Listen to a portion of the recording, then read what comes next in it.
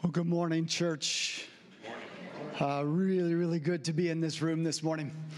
I get to be in a lot of different gatherings of the body of Christ all over the place, and I have to tell you, it is unheard of to stop and take time to turn and pray together. How's that for crazy talk, right? Church families just don't do that, and I just want to say, well done. That's a beautiful thing to see. If we're not here to seek Him, I question what it is we're doing. And so that's a beautiful thing. As a guy from the district office of the Christian Missionary Alliance, I also want to say to you, it has been an absolute joy to celebrate the story of this church going from a bit of a pipe dream to what it is today. And to recognize how God has used you all to spread His gospel in greater ways. You've done it in Lincoln. You've launched people out of Lincoln. You're in the process of launching more people out of Lincoln. More people know Jesus because you all said yes to Him. More people are being discipled who are then turning around and making other disciples, and it's just a beautiful thing to see. And even the story of this building right here. I would have been here back in a day where the season was coming to an end for another church family. And it's been fun to watch how Jesus said, we're just going to turn the page to the next chapter and carry on. And so well done to you all. Great to be in the room with you.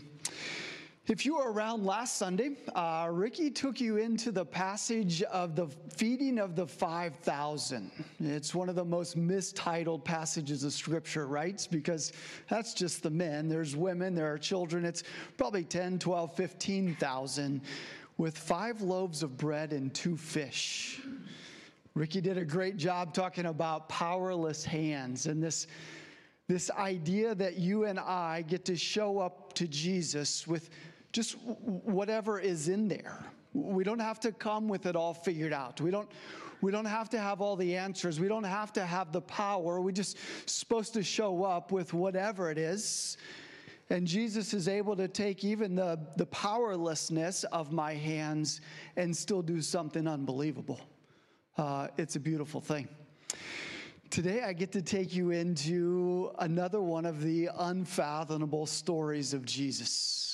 Another one of those times in the story where he just does what nobody else has ever done. This picture of Jesus walking on water. And the picture of Peter getting excited about the thought that he might also get to walk on water and finds himself actually taking a step out of the boats. Been a lot of sermons preached on this passage, right? You've probably heard some of them. I have a feeling I've probably preached some of them. There are books written about the walking on water. There are phrases that even outside the church get thrown around about walking on water. And usually it goes something like this. It goes well until you take your eyes off of Jesus. It goes well until you start to focus on the circumstances around you. It's this picture of Peter, right? He's doing well until he starts to contemplate what is happening in his life around him. The winds, the waves. I'm walking on water. And it's as if he takes his focus off Jesus, and that's when he begins to sink. And so the sermon goes something like this. Keep your eyes on Jesus, and it'll go well.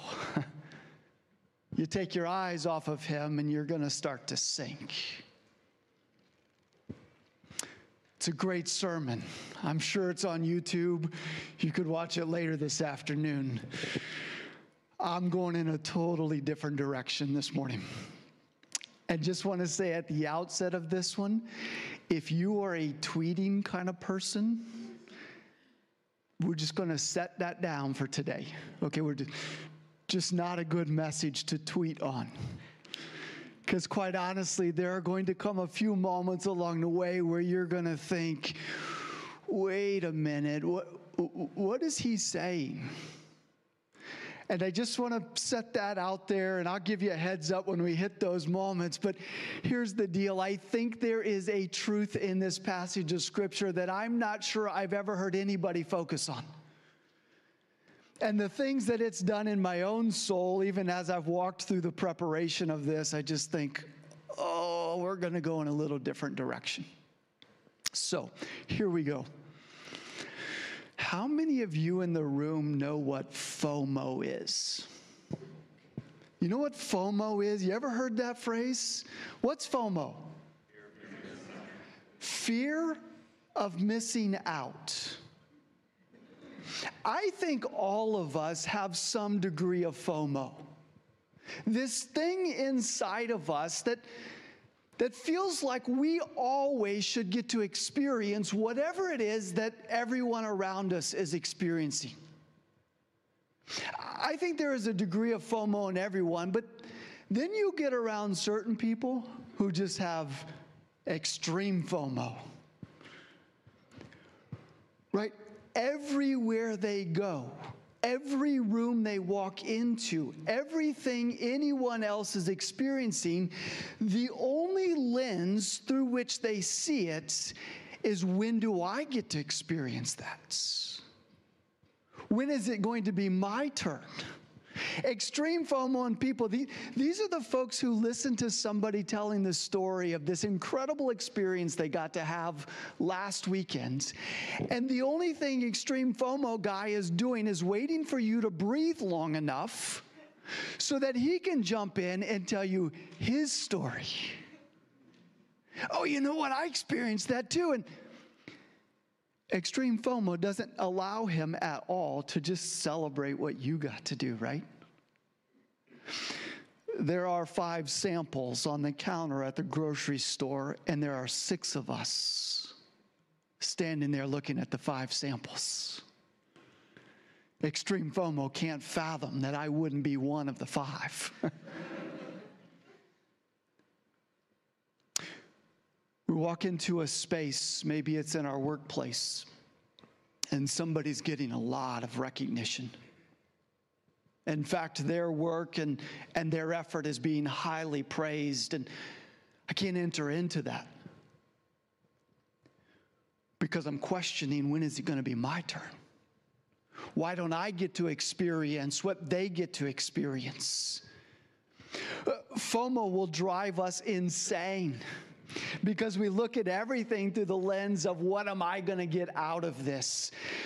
And I want to suggest to you, as you read through the Gospels, Jesus was surrounded by FOMO all the time. Right? The crowds were constantly coming. Catch this. Not because of who he is, but because of what they wanted to get from him. The feeding of the 5,000. If you know the story after that one, the crowd started to come back to Jesus over and over because they had heard what he did. Somehow he makes this miracle meal, and what if I could experience that? The healing of the sick. Whoa, I'm sick. What if I could experience healing? The crowds had come to understand the reputation of this Jesus. And so everywhere he turns, they show up. And the vast majority of the times that the crowd shows up, it's with this question right here. What might I get to experience from this man? They chased Jesus because they wanted something from him. Now, this is where it starts to get a little dicey. Hear this really, really clearly. I think Jesus loves to do things for people. I think Jesus takes great pleasure in healing the sick. I think Jesus takes great pleasure in pouring blessing into people's lives. I think he loves to show up and say, hey, watch this. I think it's what the sunrise is all about. I think it's what the sunset is all about. I think that's just the Lord saying, watch how we're going to start this day. And he just paints this unbelievable picture in the sky. We get to the end of the day, and I think Jesus often just says, hey, watch what we're going to put at the end of this day. I think Jesus loves when his people, and even those that are not his people, get to experience incredible things from his hand.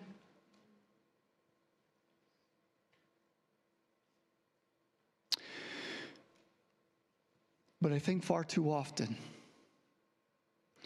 Jesus gets chased because we want something from him. And I want you to see what happens in this story of walking on water. Matthew chapter 14, if you're not turned there already and you have a Bible, I'd encourage you to go there.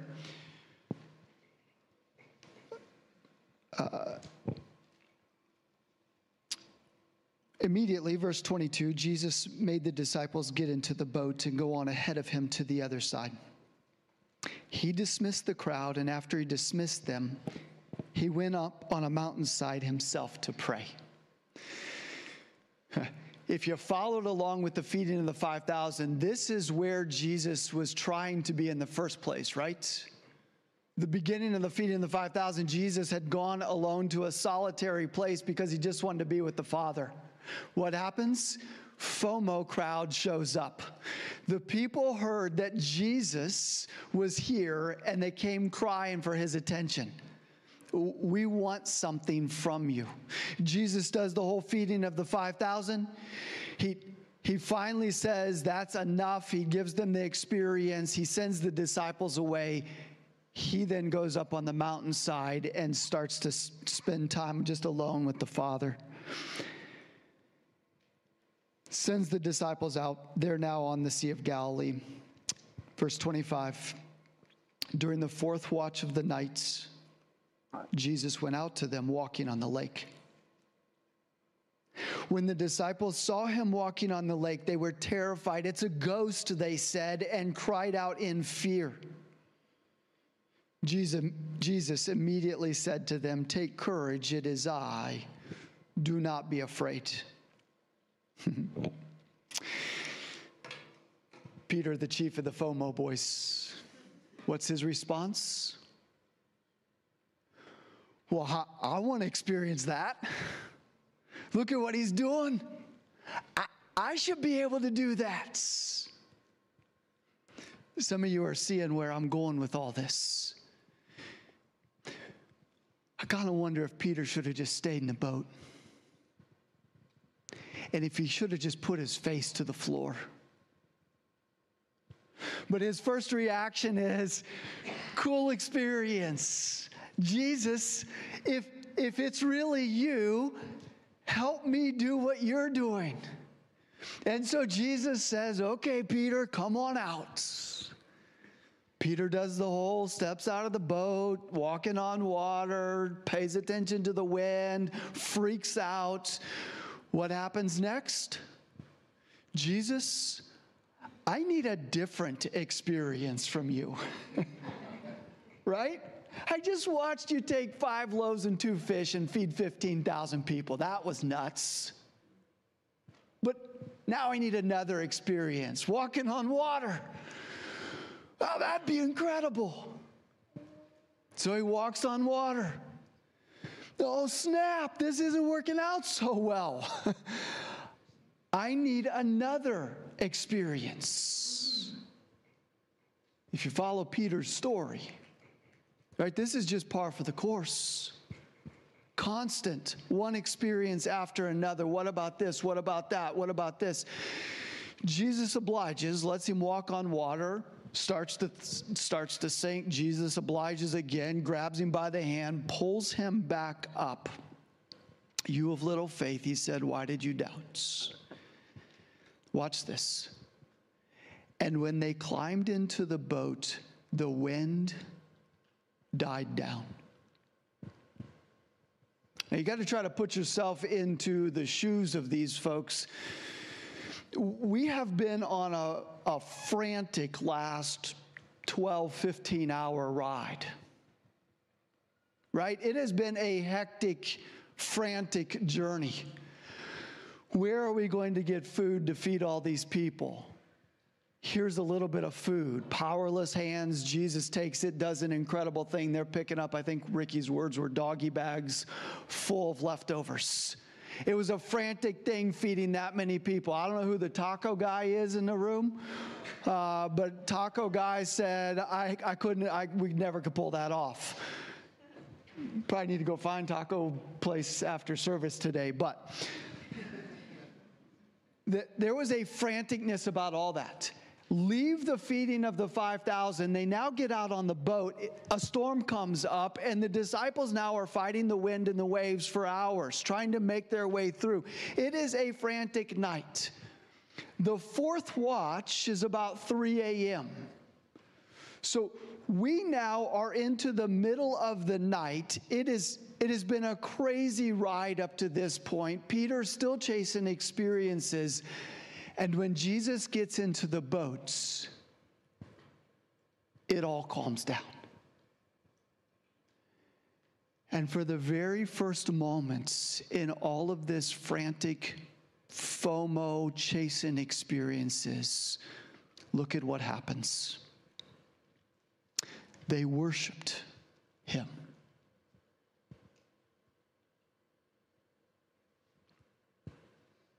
They finally got to the place where it was no longer about what am I going to get to experience, what's in this for me. It had finally come to the place where they recognized this is the Son of God.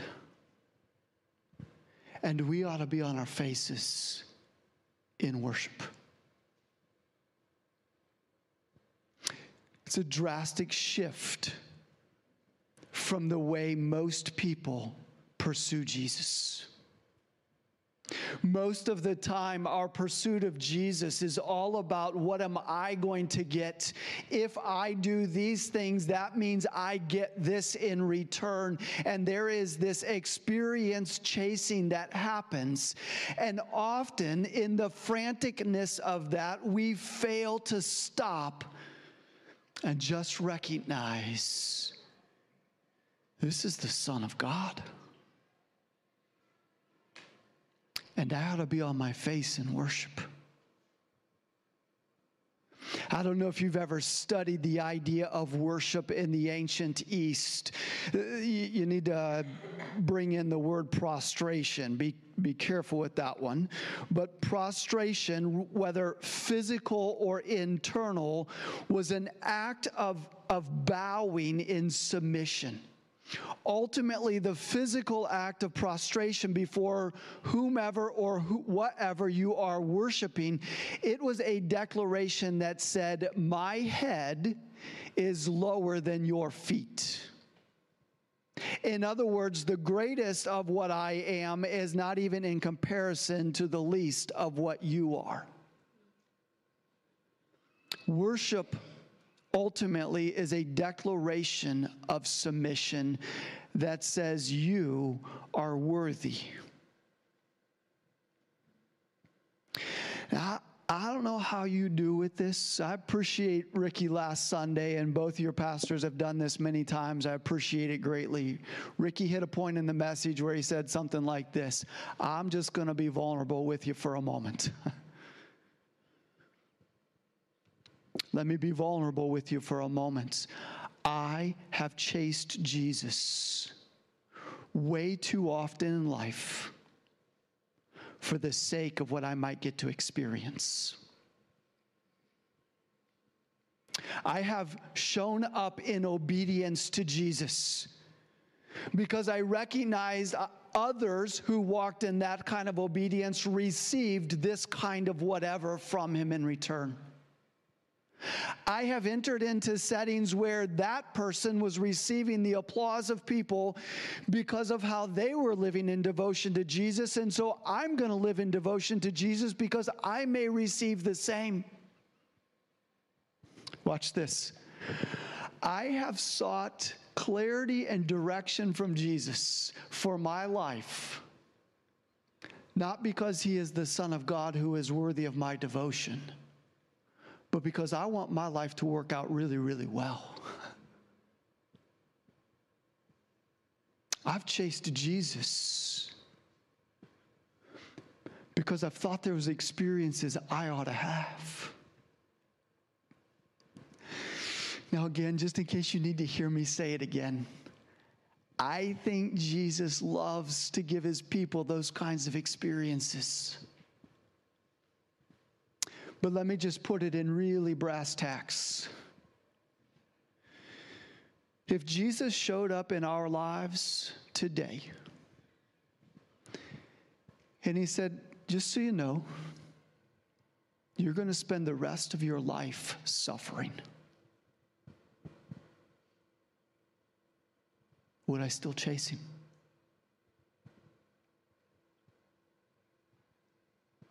If he said, Kent, you can obey me to the nth degree, but just so you know, it's a road of suffering ahead, would I still bow my life in submission to the King? And it's in the answer to that question right there I determine what's really going on inside my hearts. Have I actually come to the awareness that truly he is the Son of God? The King who sits enthroned above all other kings, Lord over all, the sovereign one, the one whose kingdom is going to reign forever. Is his throne really above every other throne? And if it is, then the only response I should give him is a response of submission and worship, irrespective of what I might get in return.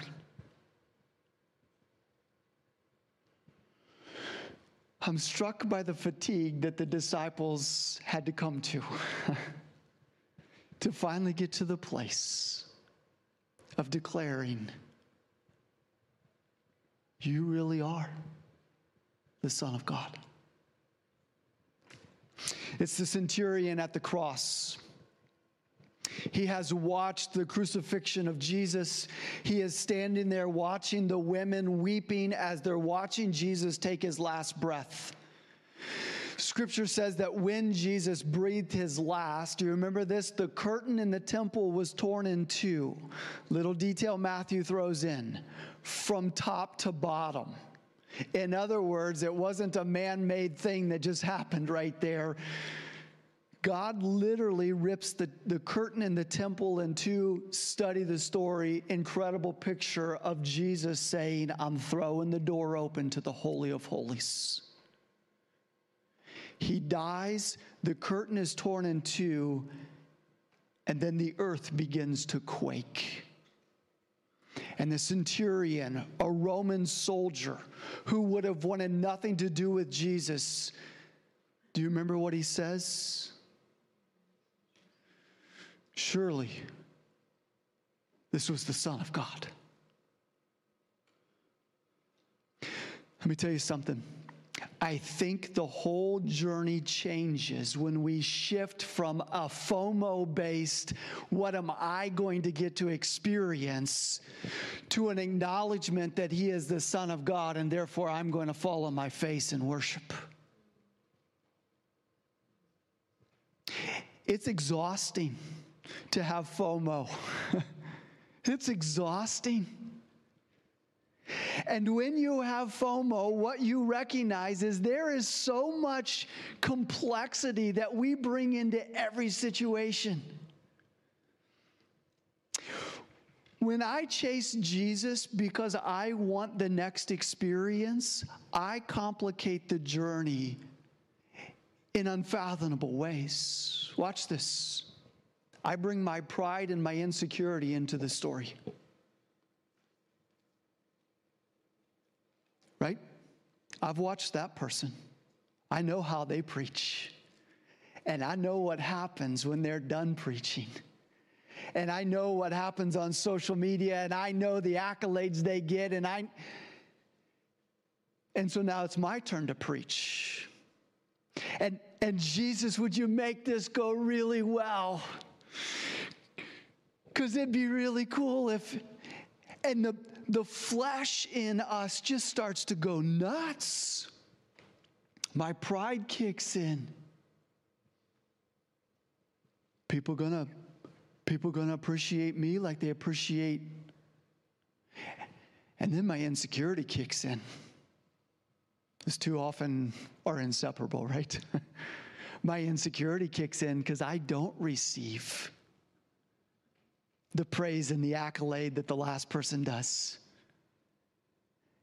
And then I start to twist that into all kinds of sick ways, and now I'm starting to doubt him.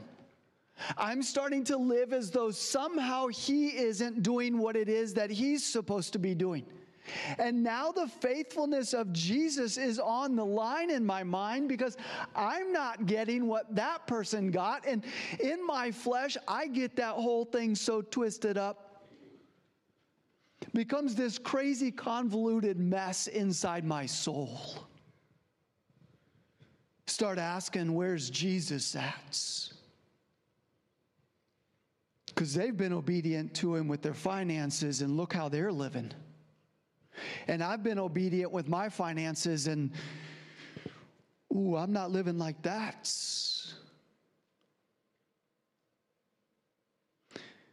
Jesus, I don't feel like you're being faithful to me. Well, it doesn't take long, and I'm in a hot mess, and now I'm starting to sink down into the sea, right? Because that was about my experience, not about truly you are the Son of God. Let me go somewhere just briefly. My wife and kids will be in the second service. My wife would be like back there, no, Kent, don't. She's not here yet. It's great.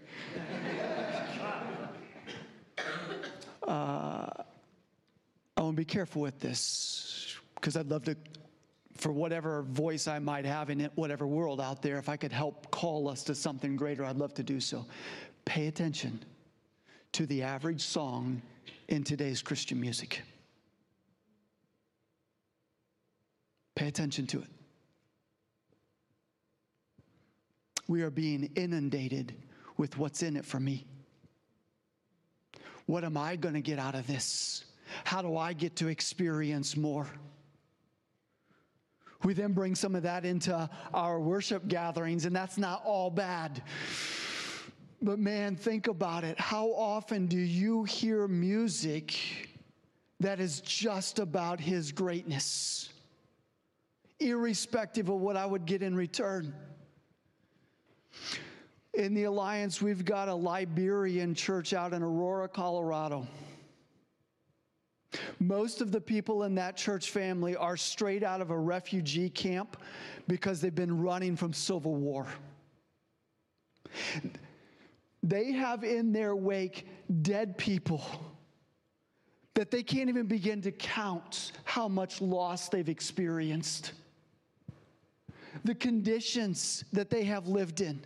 They show up in the States. I'm watching people take advantage of them in horrific ways. Not the biggest guy in the world, but I find myself in some rooms rising up in a way that'll surprise a few people.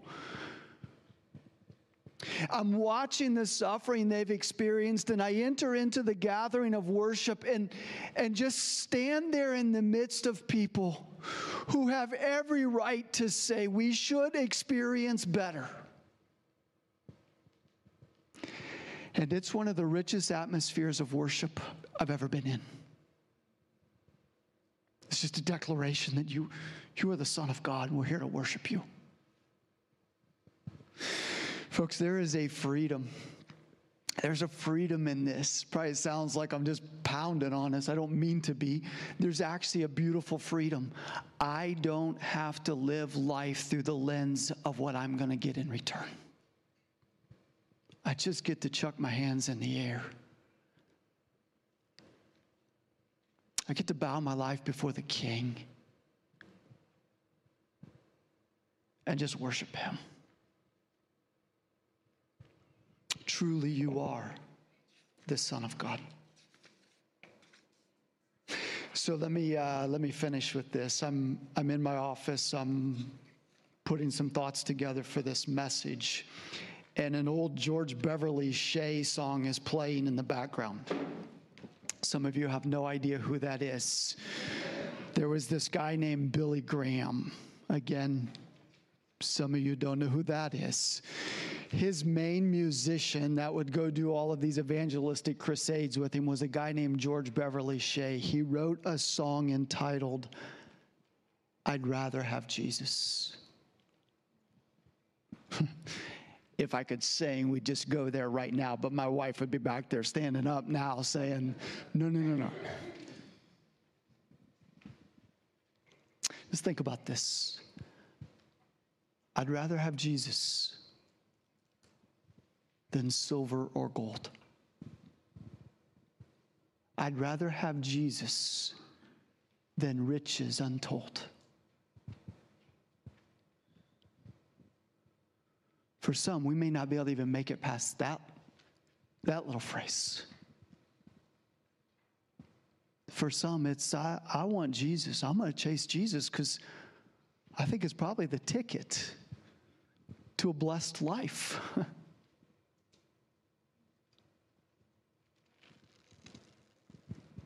I'd rather have Jesus than houses or land. I'd rather be led by his nail-pierced hands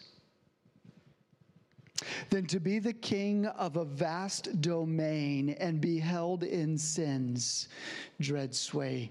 I'd rather have Jesus than anything this world affords today. He keeps going. I'd rather have Jesus than worldly applause. I'd rather be faithful to his dear cause. I'd rather have Jesus than worldwide fame. Yes, I'd rather be true to his holy name than to be the king of a vast domain and be held in sin's dread sway. I'd rather have Jesus than anything this world affords today. Lord Jesus,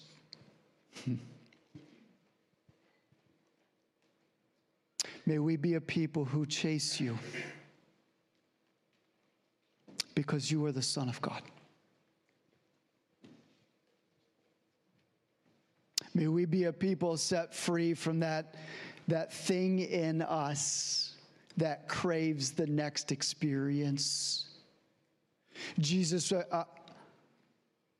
I long to be a man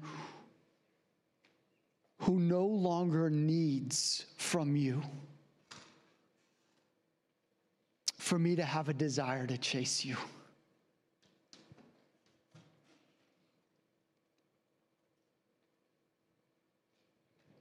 And today we declare our worship. Truly, you are the Son of God.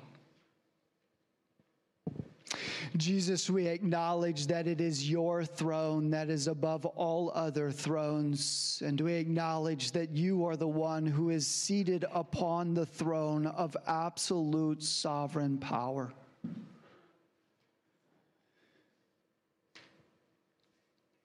Jesus, we choose this day to bow our lives before you in submission and surrender.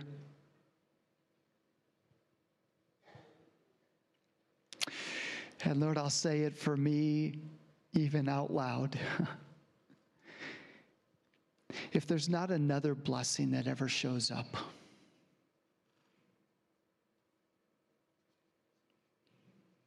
I choose to live in submission to you.